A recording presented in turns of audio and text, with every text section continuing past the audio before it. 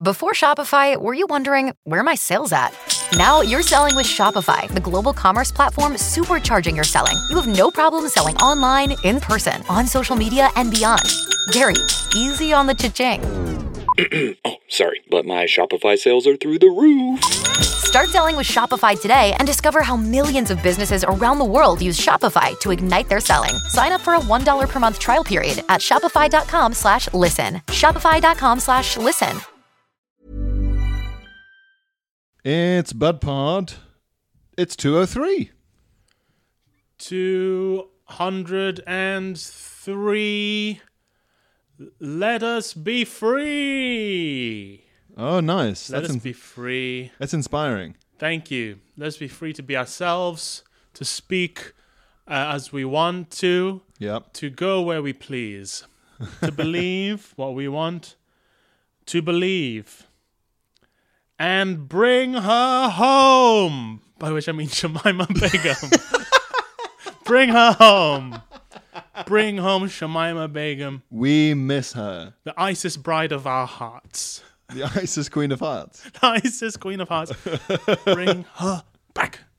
I've been listening to news things about Shamima Begum. For those of you who don't know, Shamima Begum was the 15-year-old back in the day. Yeah, her and two friends from Bethnal Green. Yeah, in East London. They they went on the gap year to end all gap years. Really, they went off to ISIS and joined ISIS and became an ISIS brides. And now there's a lot of discourse about whether or not Shamima Begum is given her British citizenship back, because it was revoked by Sajid Javid, I think, when he was at home in the Home Office. Yeah, they were holding. They crossed their fingers when they said no takesies backsies when they gave her citizenship when she was born. And their argument was that she could in theory get Bangladeshi citizenship via a parent. Yes, which Bangladesh went. We're busy. Yeah, we're being flooded right now. Actually, we don't want. They've also... basically, Bangladesh said. Yeah, I think they might have also said, or people have said, that they could execute her if she goes back there. And there's a law, well, I don't know if it's law, but there's a rule where the UK will not extradite Americans back to America if they get the death penalty. Yeah, the UK won't do it. So by similar standard, they shouldn't do it with Shamima Begum to Bangladesh. My position on this has always been that she should not have her citizenship revoked and that the nation is responsible for its citizens. Yeah, I think that's right. And I'm happy for her to be, fucking Han Solo'd into carbonite or whatever. In some insane prison. Han Solo her here. Han Solo her here. Yeah. The Kurds have enough on their plate. Where is she now, anyway? I think she's still in that mad, enormous, always on the verge of just breaking loose Kurdish-run prison. Oh, really? I think so, yeah. Oh. And the other two, I think, are just dead. Oof. Boy, boy.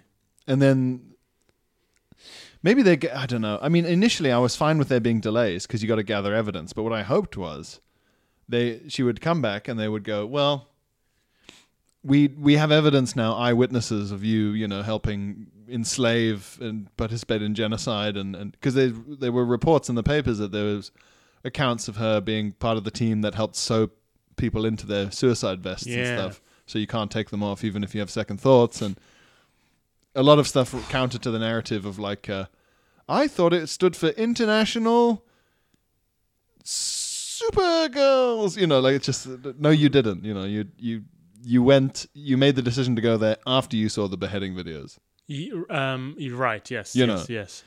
And but, I mean, I still think she should come back. But then what I find funny is a lot of people. This is spicy enough for the bonus pod. This is very spicy. Spicy. We've opened spicy. You know what it is? It's because I don't know if you can hear this, listeners. We both had our feet up when we started. Yeah. There's a big. What do you call this? I call it the cube. The cube. But there's a name for this thing you put in front of sofas to put your feet on. Is it a poof? A poof? A poof? I don't think so. I don't think so. Is it a shashama? A Shemima? A Shemima? No, it's a chiffon. Chiffon. Is it a chiffon? I think it's a chiffon, yes. It unfolds into a thin bed. Wow. The cube. Does it make it a futon? A chiffon futon? Maybe it's a futon. A chiffon? Any French furniture makers, text in.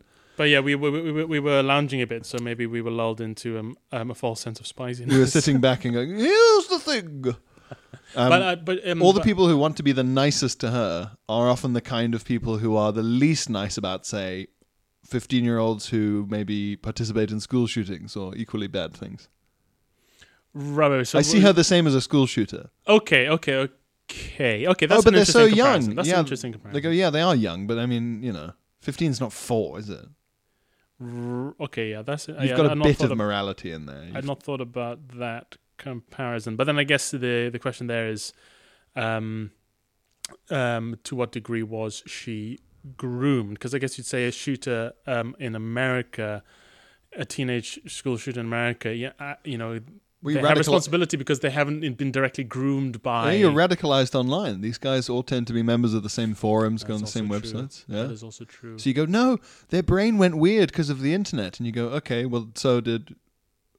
isn't that how most lone wolf terror works? So... Okay. But I agree with you that she should be our problem. Yes. Because, she's born and raised here.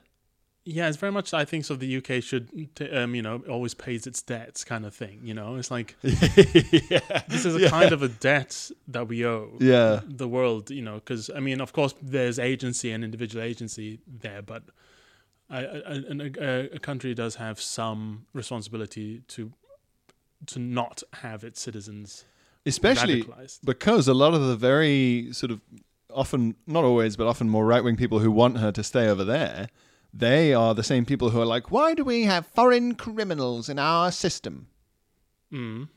Well, that's probably... What if the Kurds say that?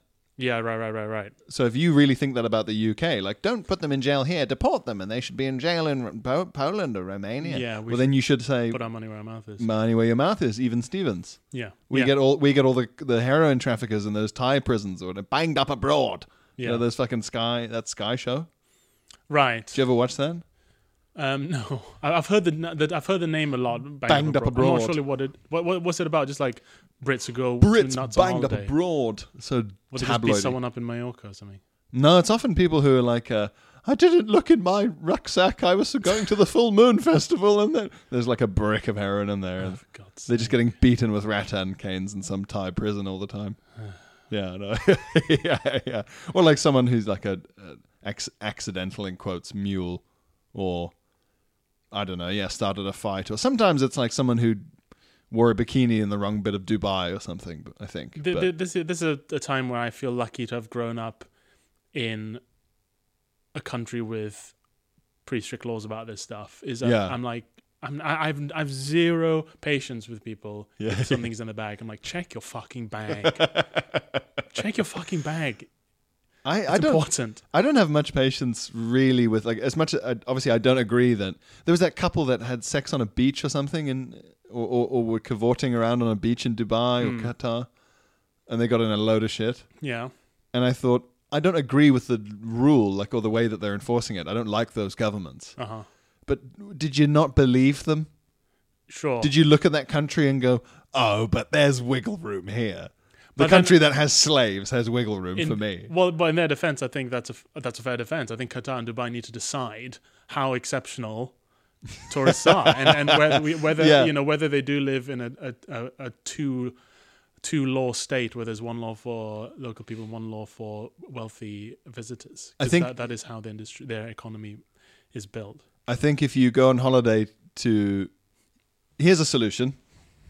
How's this for a solution? To which issue phrased? But the tourism Dubai Qatar thing.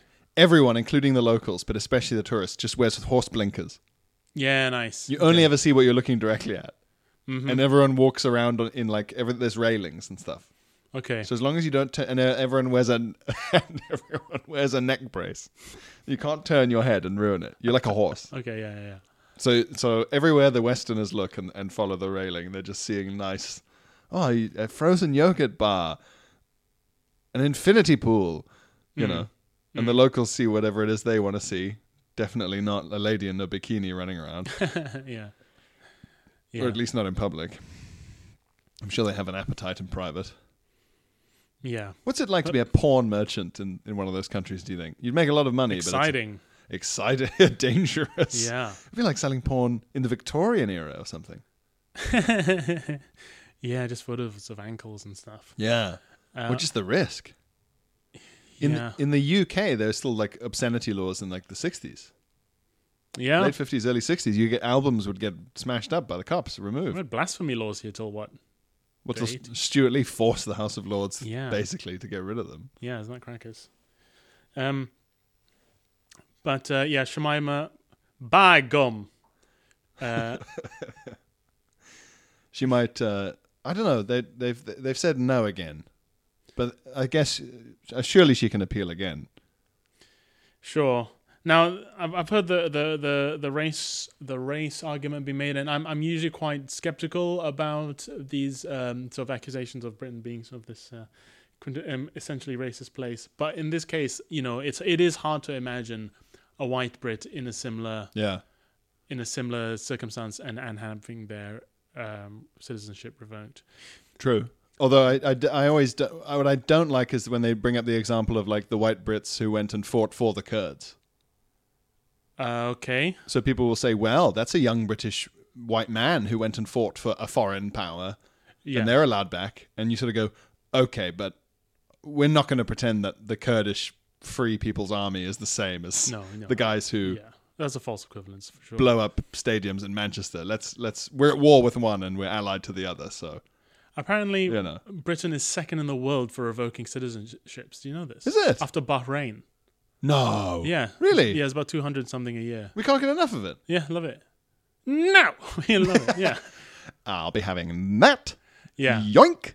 But I think one of the requirements is that the person doesn't become stateless. It's illegal to make someone stateless, which is another reason why the Shamima thing doesn't make sense. Because she is stateless now. Right, yeah. Because she doesn't have a Bangladeshi passport. She just potentially could apply for one. And obviously the second that Sajid Javid or whoever the Home Secretary was said that, the Bangladeshi government went, no. We would say no. Yeah. We're saying no now. Yeah. Hands up. No, actually. No, thank you. We're busy. We have so many problems. Yeah. Like the fact that most of our country is going to be water in 50 years. So yeah, she is stateless. So they have broken the law there. Mm-hmm. But the Tory government just can't cope with the idea of her coming back and being given a council house or something. The fucking Daily Mail would be funny if she came back and got a like a penthouse near like Buckingham Palace. Every copy of the Daily Mail would look like it was on fire. That's how angry they'd be. You know when something in a video game is flaming forever, like it doesn't burn. It's just like fire. It's just fire around the edges of it, like a Harry Potter document. Oh right, yeah. Every edition of the Daily Mail would like it would just be the fury. Yeah, it'd be worth it almost for the bands, to be honest. It'd be so funny. So many people would be hospitalized with like migraines from how angry it would make them. It would be very funny. The banter timeline demands it. The banter timeline demands that she comes back, rehabilitates herself to the extent that she can stand as a UKIP candidate. Oh, that'd be great. Yeah. Everyone's brains would explode. But her starting off and going at 16 does call to mind that Dave Chappelle routine. How old is 16 really? Yeah, I mean, apparently the UK also has one of the youngest ages of, I don't know what the technical term is, but the age at which criminal responsibility. Yeah. It's like 10 or something. It's 10. Yeah, it's 10. I didn't know that. I assumed it was like 16 or something. I think they came up with 10 with like petty theft in mind. Right. As in, like, by 10 you're old enough to know, well, don't steal from the shop. Right. Okay. Whereas we show you Oliver every year for a reason. Yes. Yeah. Exactly. Do you want to go join a singing gang? Didn't think so. Yeah. But 10, that's incredible. That's pretty young. Yeah, and I'm sure that's not like a hard and fast rule. No. They'll always be nice to you and stuff. It's not like if you're 11 and you steal a Game Boy, you go to adult prison and you have to join the fucking Aryan Nation or something. Just a little kid with like Sonic rings tattooed under his eye for every Game Boy he nicked. I'm gonna punt the toughest guy in there on the first day. Yeah. You have to steal the toughest guy's Pokemon cards. Speaking of prison, my recent obsession. Phil listeners is obsessed with a mega prison in El Salvador. a couple of days ago, Stacey Dooley cradling a shaven-headed member of the MS-13. A couple of days ago, Look at those tattoos. I saw a BBC News story about a new mega prison in El Salvador. Mega prison. Mega, and by mega I mean mega. It's going to house 40,000 of the most violent and dangerous gang members in El Salvador, and dangerous, and they're all fully shaved and tattoos all over the body. And there's 40,000 of them, and there's all these photos and videos of them just.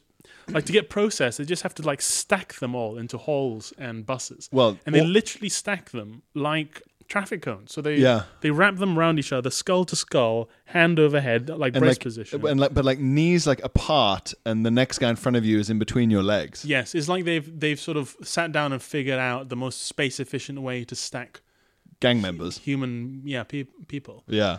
Also, and it's just mesmerizing because they all look very, very similar because they're all shaved heads and they all have very similar tattoos. They all have those like black line tattoos of like numbers or the Virgin Mary or skulls or whatever. Yeah, the kind of tattoos where when a character with those tattoos turns up in Breaking Bad, you're like, oh fuck, things have gone serious. You go, uh-oh. Yeah. He's been sent by someone like south of the border to assassinate you. And key point, shaved heads, they all match. They're all like completely like shaven headed, like the guys from fucking Mad Max, but they're all wearing white baggy boxer shorts. Yeah. And that's all they're wearing. Yeah. And they sort of have to like march, and these guys are like kind of yelling at them in Spanish, and they're like hustling them from like buses into warehouses. And the prison guards all are in riot gear. It's like the whole time. The whole time, all of them are in full riot gear, riot shields, full helmet, all the time. All the prison guards look like the guys in the video game where you go, okay, these are harder to kill. No, it's like an Arkham Asylum. These guys are harder to kill because they've got the riot gear on. Yeah, you have to get behind them. Yeah. Level 1, it's just like a normal cop with like a nightstick. He's like one shot. Yeah. These guys, you got to break the armor. Yeah, there's 2 bars. There's a red health bar, then there's a blue bar on top. You have to break down the blue bar first. Yeah. But I don't know. I'm absolutely mesmerized. You love it.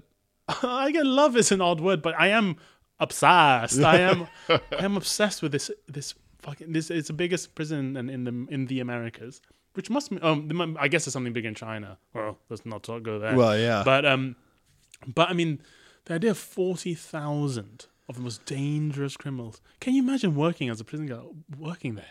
It would be so weird for someone to just you're in a bar in El Salvador, and you see a guy just like who looks knackered at the bar, just like waving over for another beer, and you say to the bartender, "Oh, ¿quién es el trabajo? Oh, he works at the mega prison." You'd be like, "Oh, send him I'll buy him a beer." Yeah. Just some guy. Where do you work? Oh, I work just at the mega prison. Yeah. The mega prison? Yeah, prison. I work at the mega prison. I work down the mega prison.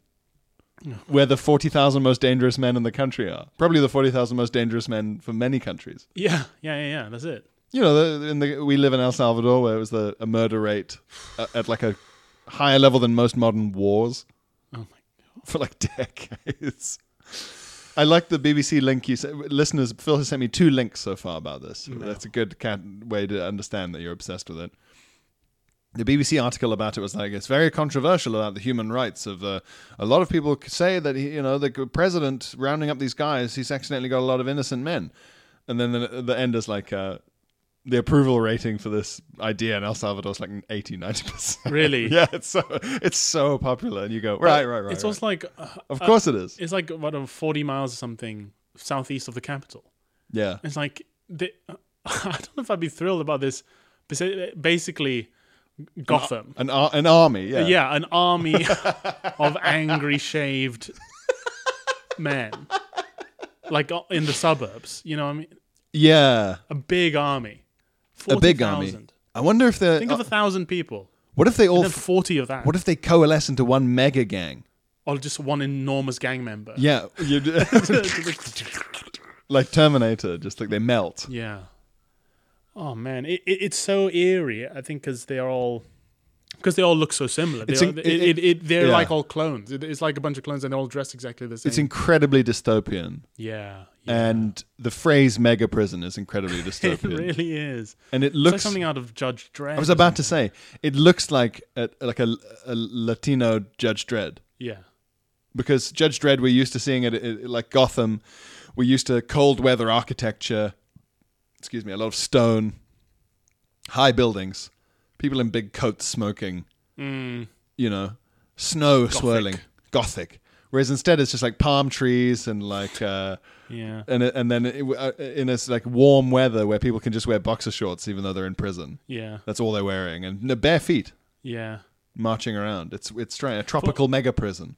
For me, the one was sort of eerie elements of it in these videos. The prisoners they seem very pliant, like they rush to stack themselves and get in line and get in order. It's like military drill. Yeah, and you think what's happened to them that they're, or what do they know could happen to them that they're this disciplined? And do you ever see footage or like do you ever watch the sitcom Porridge? I've seen bits. It's set in like an old school with English Ronnie prison, Barker. British prison, yeah. Yeah. And like footage of old prisons, like they kind of drilled them around the place. Like you had to sort of stand to attention and stuff. They looked more like that in those days. Yes. The British prisoners. And I think it's just how you move if basically they're gonna hit you with sticks loads. Yeah, They're right. gonna beat the fuck out of you. And you're There's chained up and unarmed. You can't complain. There's no rules. Yeah. You can't be excuse me, you were very rude earlier. Can't do that. Yeah. So, I'm just amazed I can keep track of them all. And yeah. Do you think they have a it's weird. tattoo database? Sorry? Do you think they have a tattoo database? that's a I think good the US has that. There's some prisons. As in, like, they have a map of each prisoner's tattoos? Yeah, well, identifying marks, yeah. Oh, interesting. Yeah. Keep track of them. Yeah. But it is strange because you're being told these are the most dangerous men in the country of El Salvador, a very dangerous country. The point of origin for all sorts of incredibly violent gangs that are very famous. I think MS-13 started there. In El Salvador. I think so. Is it quite a small country, El Salvador? Or quite Nicaragua. big? It's pretty small. Yeah. For think. for a small country to have a mega prison of 40,000. Are they getting people from other neighboring countries? Maybe. I'm so obsessed with this mega prison. El Salvador. Let me see. Population 6 million. Okay. So it's like Scotland, basically. Right, yeah. Yeah. Yeah, it's like a little dot on a map. Wow, yeah. I mean, it's just... It boggles the mind. But I remember that El Salvador was one of the few places that was always, or almost always, more dangerous than Johannesburg. Right. Because it's just ungovernable almost, like just complete, like, madness. Like, you could live in a cartel area of Mexico and probably be like, at least it's not El Salvador, Just it always seemed to me to be the craziest place in the world. I think it's where MS-13 is from. But yeah, you're being told these men are meant to be feared, and then you watch them running around in their pants getting hit with sticks. Right, yeah. And you go, oh, well, not anymore.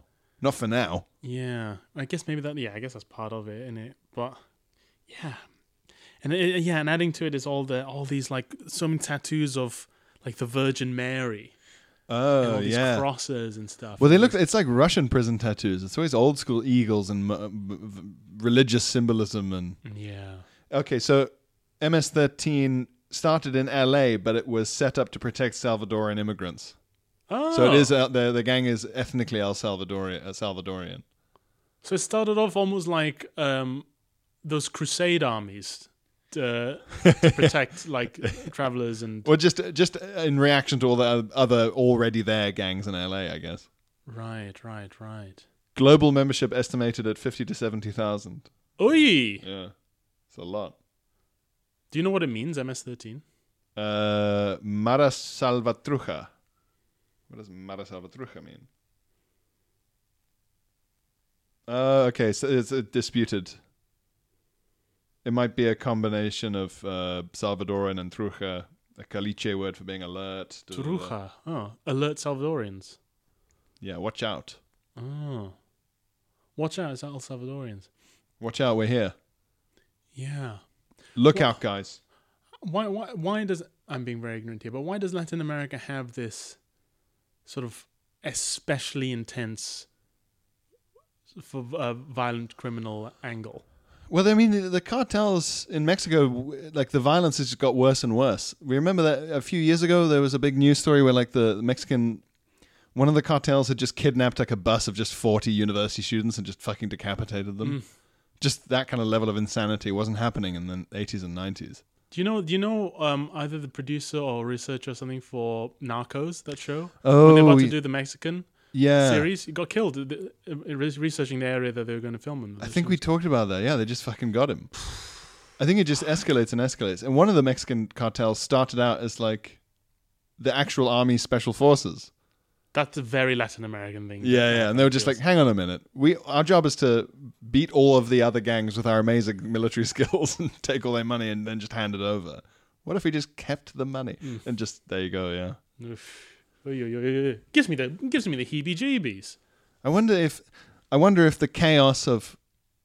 Where is El Salvador? Is it like South America or Central America? Central. Central, okay. Central, yeah. So like, all right, okay. In the thin sort of bit. Just slightly above the thin bit and to the left. Okay. Yeah.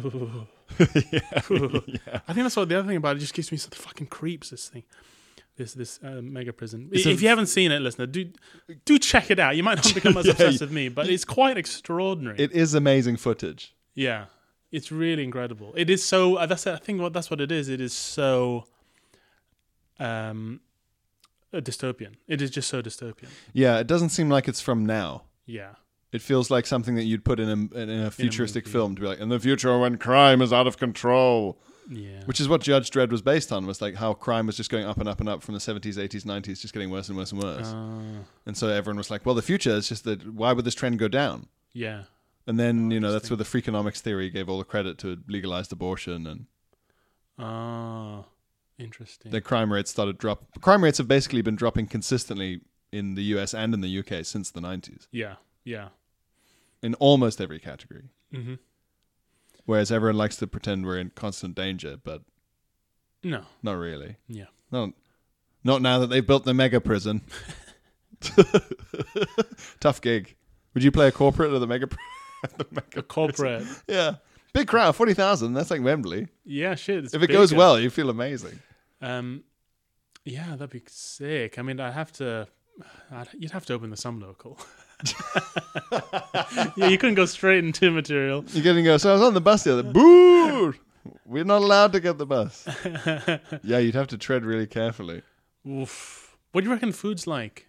In the mega prison? Yeah. Bad. Do you reckon it's bad? Plain rice. Yeah, even in a country, even if it had good food in the country, it's hard enough cooking for 8 people. Cooking for the mega prison. Cooking for a mega prison. I'd watch that Stanley Tucci series. Cooking for mega prisons with Stanley Tucci. I'm here in the El Salvadoran mega prison, where I've been told a certain prisoner has some of the most incredible toilet wine. I'd watch him patronizingly go from cell to cell, sampling the toilet wine. Gosh. Do you think you'd have to be like Johnny Cash when he drinks the water on that album where he Folsom? Yeah, the Folsom Prison. Well, he asked the guard for some water. Oh yeah. In one of the recordings, and all the crowd goes wild while he drinks it. Why? Because the water that the prisoners got was from rusty pipes and tasted of metal and was disgusting. And they never had any other water because they were just like, well, that's a tap water, fuck you. So he was drinking the same water the prisoners got, not the water that the guards got. Yeah, I always wonder about that album, the Live at the Folsom Prison album. Do you think the prisoner officers ever, like, at any point in the concert thought, maybe this was a bad idea? Because he seems to be kind of on their side. He seems to be riling them up. He seems to be, I don't know, kind of romanticizing being a prisoner in his songs. But at the same time, is that good? Is he kind of giving these prisoners a validation as prisoners and making them more proud to be prisoners and less likely to try and break out or was it just for like, it's like saying unless you all have to do your homework for the whole year, and then at the end of the year we'll all get Easter eggs or something. All right, we'll watch a movie. Yeah, we'll watch a movie. Well, did you hang that over the prisoners' heads and get a year of better behavior? Right. And all enforcing it on each other as well. Like some guy starts yelling about his pudding in the cafeteria, and all the other prisoners are like, Jerry, I'm going to kick you to death. Yeah. If you mean that Johnny Cash doesn't come. Yeah. You're dead, man. So yeah. Maybe that was worth it. Must have been a fucking rush, though. I mean, imagine me, Johnny Cash, just like crushing at a prison. Must have felt amazing. Yeah. God. It would have been so funny if he was like not on the prisoner's side. You should have stuck to the rules, then you'd be outside. Your mama would still love you. She wouldn't cry. And they're all like, oh, he's right. I shouldn't have done the crime. All the guards are clapping. Yeah, we agree. Be nice to the guards. They do their best. Their jobs is so hard. They get no rest. Boo! Yeah! One guy really clapping. The warden waving his cigar. Yeah. The warden's dick is big and hard. This is a funny idea. Pro-establishment Johnny Cash. Yeah. On the Folsom prison. Let's reinvade Vietnam. Just really pro-Vietnam War. Well, Elvis is basically pro-establishment Johnny Cash. That's Elvis. true. That's very true. Yeah. His big relationship with Nixon. Yeah. I really like that. That's so funny. You should have stuck to the rules. Then you'd be outside. Such a distillation it's of such the a situation. child summary of being arrested. the concept of prison. You're all in here because you didn't stick to the rules, and if you did, you'd be outside. Anyway, you can't go outside because you didn't stick to the rules. didn't stick to the rules. Is this observational for the comedy for the mega prison? You go on stage. Oh, you guys should have stuck to the rules, and you'd be outside. Everyone's laughing. He's right. He's got us. He's roasting us.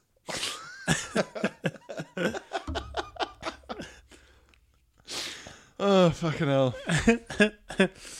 Dum dum dum. Funny. All Johnny Cash's songs start with the same dum dum dum dum da da dum da da dum. Yeah. Yeah. Dum dum dum dum. You should have stuck to the rules, then you'd be outside. Yeah. Pro-establishment Johnny Cash is very funny. Boy. He's still the man in black, but he's not wearing black until everyone gets equal justice. He's wearing black until everyone starts following the rules. Till then, there ought to be a man up front dressed in black. That's maybe his worst song, The Man in Black. It's pretty. The lyrics are poopy. I wear black for the poor and the destitute. I wear black for the people who are sad. It's just like, come on, man. No, you don't. Someone online pointed out just how emo most country music is. It's just that it doesn't seem emo because the guy's in a cowboy hat, and he's probably good at fighting. Right, yeah, but it's still very like... It is very emo. My wife said she didn't like me anymore, and so I cried. Like, you're like, hang on a minute. Crying, yeah. There's a lot of crying going on, considering that you're a cowboy, it says here. Yeah, there's a lot of crying. There's a lot of regret. There's a lot of... Staring over a glass of whiskey at nothing. Yes, it is very emo. Very emo. I listened to... Was it one of Malcolm Gladwell's old podcasts? Or was it... An American Life or something. Yeah. And it's about why country and western is usually a lot more emotionally affecting than pop music, and it's because of their conclusion was just because of its specificity. Like a country song is always about a very particular person doing a very particular thing. Yeah. And the song becomes emblematic of a particular kind of sadness or particular kind of tragedy.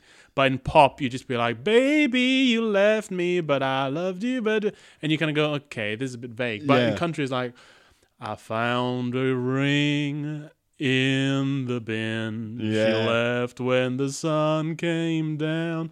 And it's a very particular story. And my third cousin kidnapped my dog. Like, that's happened to me. But like Jolene, very, very specific. Yeah. There are names. There are characters. There are stories. Yeah, I like this. Yeah. Pop music is always vague. Yeah, there's no names in pop. No. Pop music. My boyfriend Jeffrey was mean to me. Going to the club to forget about Beth. Yeah, you never hear a name in pop. That's true. Yes, that makes so much sense. I always laugh when pop is really vague. It makes me really laugh when you would get it in like 80s glam rock, and then you get it a bit in sort of more like dancey music. When the specific thing that makes me laugh is vague assertions about what a good night it's going to be. Yes. Or we're going to have a good night, or are you having a good night? Because it's urinal chat, it's piss talk. It's so stupid. It's smoking area chat from like one incredibly drunk guy who's the worst guy who you don't want to talk to. Yes. Having a good night, yeah, pal. That's a Lemmy. Those are Lemmy characters. It's a Lemmy character. You having a good night? You having a good night? It's awful, and it's just like, I love it. Like even when it's like Kiss and they're all dressed up in this crazy gear, and they're like, "Gonna have a good night tonight, good night." Like just that's all they're singing. I mean, about even Bee Gees. Me and night, we all like to boogie. I guess maybe disco started it. Was disco the first one? I was going to say, is disco the first genre to sort of self-reference all the time? Self-referential pop. There was the twist, I guess. There was a twist before that. Let's do the twist. Let's do the twist. At least it puts it in a context of the same twist we did last summer. You remember last summer? Do you remember? Let's do that one again. It's nostalgia. Yeah. Do you remember the twist? Not really. Let's do it again. Well, not really, because this is a new song. You go, what? This What? is a new song, isn't this? How did we do last summer? Have you only just written the song? Yeah. No, I swear there was a song called The Twist. Yeah, it's like a... Who wrote this? Christopher Nolan? M. Night Shyamalan's favorite song. But yeah, you used to have a really good bit about how... Going to the club. Yeah, and looking forward to when we'll have enough songs that all the elements of the club have been fully described. Fully described. And we can move on. Now we know who's in the club. Yeah. What they like. How to get on the dance floor. How to get on the dance floor. To what end? Is it jumping? Yeah. Yes. Yeah. What are people wearing? Apple bottom jeans. Yeah. Eventually, once the club's fully outlined, this platonic ideal of the club. What's a cloakroom policy? What's a cloakroom policy? Got my ticket in my pocket. Okay. Take a photo of it just in case. Because my oldest sister had her bag taken. Not in this club, but it makes you think. Yeah. Yeah. Get it all covered. Get it covered. Get And every then- element of the club covered. Yeah, I think they watered down the shots, but no one minds. Yeah. And then everyone can start singing about the bouncy castle or the trampolining place or the church. We're going to move on. Shall we do some correspondence from our inmates? Yes. Prisoners of our chat.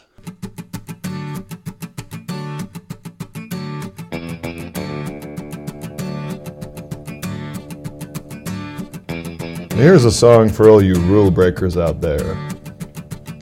So you thought that you could bend the rules and take the cops and judge for fools. Well, here's some proof that you were wrong. A pro-establishment country song. If you'd been good, you'd be outside. If you'd been humble, free of pride. But instead you did something bad, and now your saintly mama's sad. She ain't mad, boys. She's disappointed. We all know that's worse.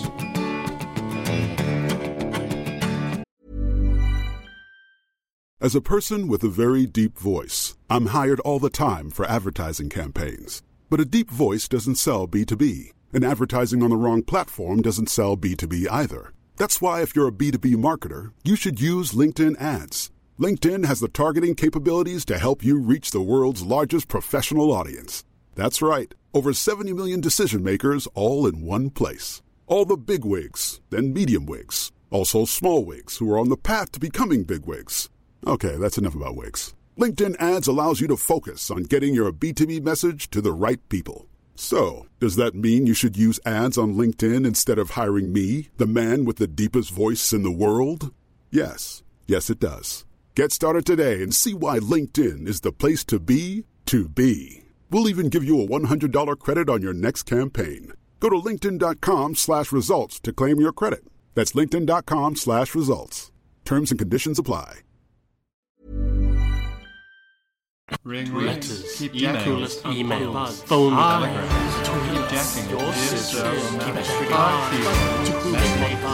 letters, correspondence. We'd love to get some correspondence from the mega prison. Would we? Can you imagine? Yes. Yeah, we would. We would like to. I'd be fascinated to know what life in the mega prison's like. I hope someone makes a documentary about the Megan prison. They've got to. I mean, They've got to. the second that clip comes out, like Adam Curtis, Louis Theroux fighting in an alley over the rights to do the first one, right? No, I want to do it. No, I want to do it. Just struggling. Do you have the cojones to make a documentary in a mega prison? I wouldn't want to step foot in there. I'd be so scared. I'd be so scared. Well, you know that like they're only choosing the nominally most frightening, but in reality best behaved prisoners for that, right? Because they'll say if you're nice to the man, he'll let you have a soda. I would do it. Really? Yeah, I'd go to the mega prison. I mean, it's weird for someone who's obsessed with mega prison to say this, but I don't think I'd actually want to go in mega prison. Yeah, but you know, some people can be obsessed with roller coasters and afraid of heights, Phil. It's okay. Okay, let's see. We have a message from Chris. Chris, what's this that you've given us? This piece of face. Hi, filthy perverts. Nice. Yeah. I like that a lot. Chris here. Hi, Chris. Hello, Chris. Not quite a founding father here, but certainly a medieval historian. What does that mean? He started in the middle. Maybe. Yeah. I like that. Medieval, is it? Medieval historian. I have to start by telling you that this grisly tale is not my own, but was passed on to me by its protagonist.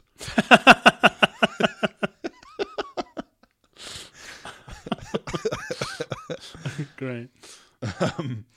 Many years ago, I was an extra on a TV show. Oh, great. How fun. Very cool. And myself and the other background artistes. I'm of course, I don't know if people have seen the ads, but I am the BBC spokesperson for becoming an extra. Of course you are. Yeah. Of course you are. So I'm very pro-extra work. You're pro-extra work. And I'm in the pocket of big extra. You're in the pocket of big extra. He's in the pocket of big background. there's a lot of shady people standing behind him. Backing him up. Which, by the way, side note, was a point of much discussion on the Frank Skinner radio show that I'm on Saturdays. What was the BBC extra thing? Well, Frank and Emily couldn't understand what it was for. Right. And I was telling them that it was relatively simple what it was for. Yeah. But they were complaining that they couldn't figure out if you would get green screened in or actually be allowed to be in. Right, okay. And it came up like twice even. They were just like, but what is it for? Yeah. I worry sometimes when I watch it, like, is it coming across? Are we being too sort of kooky here and the point's getting missed? But tens of thousands of people have applied, so it's... More than enough. Yeah, it's worked. It's more than enough. Yeah. Myself and the other background artistes were whiling away the many waiting hours between shots on the obligatory on-set double-decker bus. Extras or supporting artists, as they're now known, do get treated like a kind of cattle. Yeah. They're just sort of packed into whatever room or vehicle production has to hand. It's suddenly on some productions, a very medieval mindset sets in.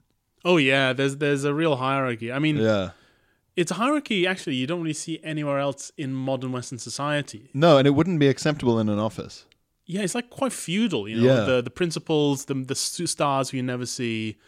I mean, I filmed for something recently where there's a famous person in and on the call sheet, which is the document you get at the beginning of the day, just to line out who's in that day and the name of the actor, name of the character. The name of that the famous actor was just cast one.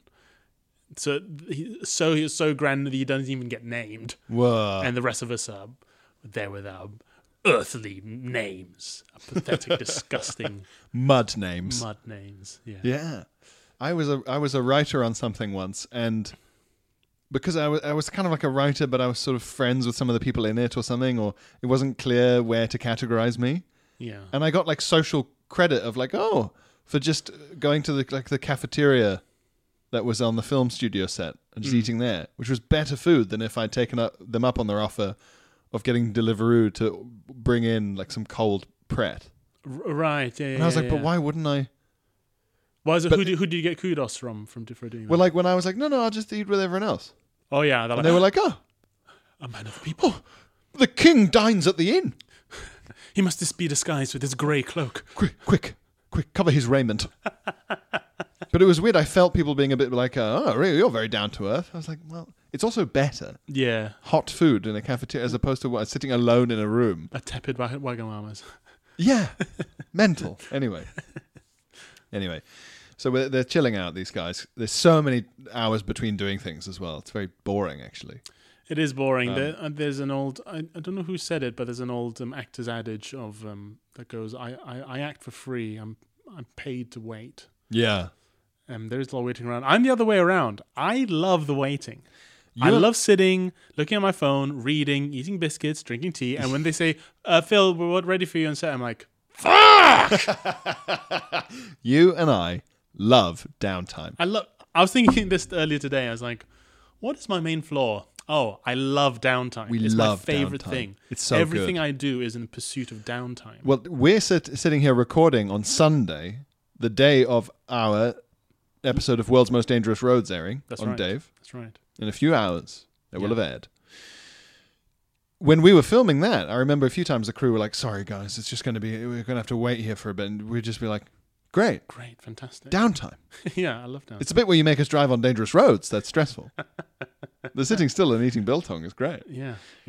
Anyway. Love downtime. These guys are enjoying... Downtime Abbey. That's what I'm going Downtime to call my Abbey. house. I'm going to call my house Downtime Abbey. She's the laziest stripper. Downtime Abbey just sits leaning against the pole smoking and looking at Twitter. Downtime Abbey. She's a real Downtime Abbey, that girl. It gets nothing done. A few of us had connected and started to chat. Yeah. And on the bus. Yeah. On the extra bus. He says, I should do it in my woke voice. I suppose extras don't do that anymore. They probably all just look at their phones now, bloody communists. Yeah. Very good. Yeah. The conversation ultimately led to urban... Did he say in my work voice? Yeah, like in the like stars around it. Like I should do it in that voice. The conversation ultimately led... I think of that as the Adam Buxton voice because he invented that voice for like the boring established opinion radio guy. The conversation ultimately led to urban myths and in particular embarrassing sexual urban myths. Woman with lobster, whole dog in ass, etc. Such classics as woman and lobster. Woman and lobster. Whole I have dog heard in that ass. one. You've heard of woman and lobster? Wow. I've not heard of A woman does herself pleasure with a lobster and it fires a load of eggs into her. Fuck's sake. Something, and then they all hatch and crayfish will pop off. out. This is not true. Fuck off. It's funny. How do you even pleasure yourself with a lobster? I know. They're so pokey and sharp and horrible. I think it's the body. I've cut myself on lobsters. It's horrible. Yeah. You know, apparently lobsters will basically live for as long as they can. It's the shedding that's the problem. They don't die. They don't die of old They don't age. die. It's because they can't shed. They'll get to the point where they can't like Well, they just burst out of the shell. Yeah, they die from that because the shell's so big they can't adequately like get it off them. So I saw someone online saying that if we just help the lobster shed and keep it in captivity, we'll have this sort of eternal god lobster. Fuck. Yeah, I'm in favor. I'd love that. I'm Lobsters in favor. and jellyfish. Apparently jellyfish basically, well, they're sort of hardly alive anyway, but they don't ever need to die really. Yeah. And therein lies the secret to immortality, the humble jellyfish. To float, to sting. Perchance to float. Perchance to dream. At peak amusement, one of the quieter members of the ensemble piped up with a story that's a very good description of that point in a fun conversation. At peak amusement, yeah. there is that moment where you go, okay, now I'll tell this story. Yeah, peak amusement. Peak amusement. We're at peak amusement now. Where you step into the arena. Yeah. Proffering up that this is the pinnacle. Yeah, very good. At peak amusement, one of the quieter members of the ensemble piped up with a story that was no myth. It was something that had actually happened to him. Gosh. He asked us to cast our minds back to an alpine skiing trip he and his friends went on a few years back. They had enjoyed a day on the slopes and then gone on to indulge in a heavy session of après-ski, getting very pieced indeed. Nice. Very good. During the evening, the young man had gotten lucky with a local girl, Heidi. Lovely. And after some light flirty kissy, they retired back to her place. At this point, the shy young man telling the story would start to quote his female companion in a feminine French accent, which made the story more fun. So I will try and do that. Okay, wait. So who's talking about who at this point? So it's the extra. Yeah. Is telling a story about when he was skiing. Oh, yeah. And got off with this French Swiss girl. Okay, so the extra got off with the... This is the extra's tale. Okay. Yes. On arrival at her petit appartement, dans l'immeuble, they were in bed in no time with clothes discarded, and she asked, "Will you massage my shoulder and my back?" The gentleman obliged and straddled her, applying his best techniques. After a minute or so of this, he started to become aware of the need to do a trump. Oh, little a fart. fart. Yeah. And he wasn't keen on breaking the mood by excusing himself to the bathroom. So in drunken logic, he decided to chance it there and then. A sneaker. Yeah. Yeah. I can see you drunkenly thinking you could get away with that. Yeah. He managed to let it go quietly and almost fully controlled. But unfortunately for him, the fart turned out to be a lot more solid than he'd hoped for. And what can only be described as dirty matter dropped onto the bedsheet behind him. Oh my God. Oh my God. No. Trying his best to ignore the unwanted... Ignore? Just ignore it. Just ignore it. Ignore that. What? Did you just... Ignore it. What was it? It's fine. A little petit pièce de merde? Just ignore it. Ignorez-vous. Trying his best to ignore the unwanted third party. Very good. Nice. He continued with the massage. Very relaxing. Until it came time to change things up, at which point he took the swift opportunity to give the poop a kick. Hiya. Hiya! Like a real kick from the back. Like, yeah! The donkey kick. Just, Yeah. mule, is it a mule kick? Mule kick. Mule kick, yeah. At which point he took the opportunity to give the poop a swift kick to remove it from the equation. I guess you could call it the equation. Let's remove this from the equation. Let's change things up. Let's try it without the poop. Ha! Hiya. Much better! As I suspected. Ever the gentleman, the storyteller spared us the details of the remainder of the night, but needless to say, they engaged in filth. Mm-hmm. The next morning he awoke, extremely hungover, the young lady asleep beside him. He was immediately taken in first and foremost by the strong smell of poo in the room, and started to remember the events of the previous night. Yeah, it's had all night to it's like an odorizer. What do they call them? Oh, like humidifier kind of thing. Well, those things where you stick Like the little, sticks in them. you buy them in Muji. Those guys. Oh yeah, the little scented sticks. Those sticks, but just lodged in a crab. He started to remember what happened. Knowing the offending article must still be in the room, but afraid to wake his friend, he carefully lifted his head from the pillow to try and spot it.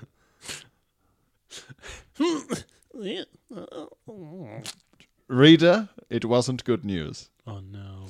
It appears his frantic kick the night before had been more effective than he could ever have imagined. The poo had made it all the way to the white bedroom wall and was splattered across it like a brown snowball fight had taken place. Oh my lord. God. Hiya! Like the full mass was spread, so it's not like it went and knocked and left a mark and fell to the ground. It's like it was pancaked onto the wall. It sounds like it was. Yeah. I'm struggling to imagine that there's none on the bed. Yeah, there's got to be a little Mr. Hanky footprint, right? A launch pad. Yeah. Mark. Yeah. Yeah. From liftoff. Definitely. At this point, the girl woke up. And the pair went about the most polite and amiable pleasantries. Bonjour. Bon matin. As they both dressed and prepared to go about their respective days, both fully aware of the mess on the wall and the awful smell. Wow. What an understanding, lovely woman. Or she's just as hungover and thinking, did I poo so hard that it flew across the wall like a shotgun shell? What happened? Maybe. You never know. Both fully aware of it. I'll head off then, he said to her, about to leave and be forever free of this ghastly scenario, to which she replied, I will drive you. I have a little Peugeot. Oh, of course. He said, I had a little Peugeot. Nice. Bizarrely, he accepted the offer of a lift, and she drove him back to his chalet, in complete silence. When the young man on the bus finished his story, the rest of us were left completely speechless, and then we all burst out laughing, not in a mean way, he clarifies, as he just shrugged and pulled the sort of, what are you going to do face? I never saw him again. That's a funny thing to say next. But I always remember the sheer bravery of the chap who told such a personally mortifying tale to 4 strangers on a TV set. A real-life urban legend, in my opinion. Anyway, Koji, love the podcast. Great, thanks, Chris. Thank you, Chris. That is some good bonding, onset bonding. Yeah, his PS is, the correspondence section is now basically like the reader's letters section of a porn magazine. But if the porn magazine was actually a poo magazine. And also it was a podcast, Chris. It's true. Yeah? It's true. Can't fault you there. Yeah. I don't know. I brave in a way, but when it's funny enough and self-effacing enough. But then we're comedians. Exactly. Our instinct to not tell that story has been so withered. Yeah. That I wouldn't even question it. No. It doesn't even strike me as a weird story to tell. It seems to be precisely the right story to tell. I would say, why didn't you open with this? Before your name. Yeah. It's a gamble, because these are people you're going to have to spend a lot more time with. I can't imagine a group of people so unfun that if you tell that story in that bus, all four of them just go, well, that's disgusting. And then just turn and look out the window, all four. Unless you're filming on like an Amish film set or something incredibly uptight. Yeah, exactly. Well, now, Phil, it's time to go to the mega prison of the Patreon. Oh, great. The VIP mega prison. Because that's how many patrons we have. That's right. 40,000. 40,000 shaved, boxers, tattoos, shoeless. Yes. Big Bud Pod tattoos. Scurrying around the place. Full back panel of the Bud Pod logo. Marjorie over the heart. Yep. Lucky Kentucky whiskey logo on the thighs. Yes. Yeah. So please, if you're a patron, we'll see you on Friday. If you're not a patron, become a patron and see us on Friday. Give it a go. Have that Friday feeling, e.g. that another chunk of this podcast has come out. But everybody, Pierre and my World's Most Dangerous Roads episode is available on UK TV Play. Yes. To stream, where we drive around Lesotho. It's a good bit of fun. It's Bud Pod on the road. It's Bud Pod on the road, guys. The dream. Yeah. With visuals. With visuals. For once. So enjoy, and we'll see you soon. Bye. Head over to Hulu this March, where our new shows and movies will keep you streaming all month long. Catch the award-winning movie Poor Things, starring Emma Stone, Mark Ruffalo, and Willem Dafoe. Check out the new documentary, Freaknik, The Wildest Party Never Told, about the iconic Atlanta Street Party. And don't miss FX's Shogun, a reimagining of the epic tale, starring Anna Sawai. So, what are you waiting for? Go stream something new on Hulu.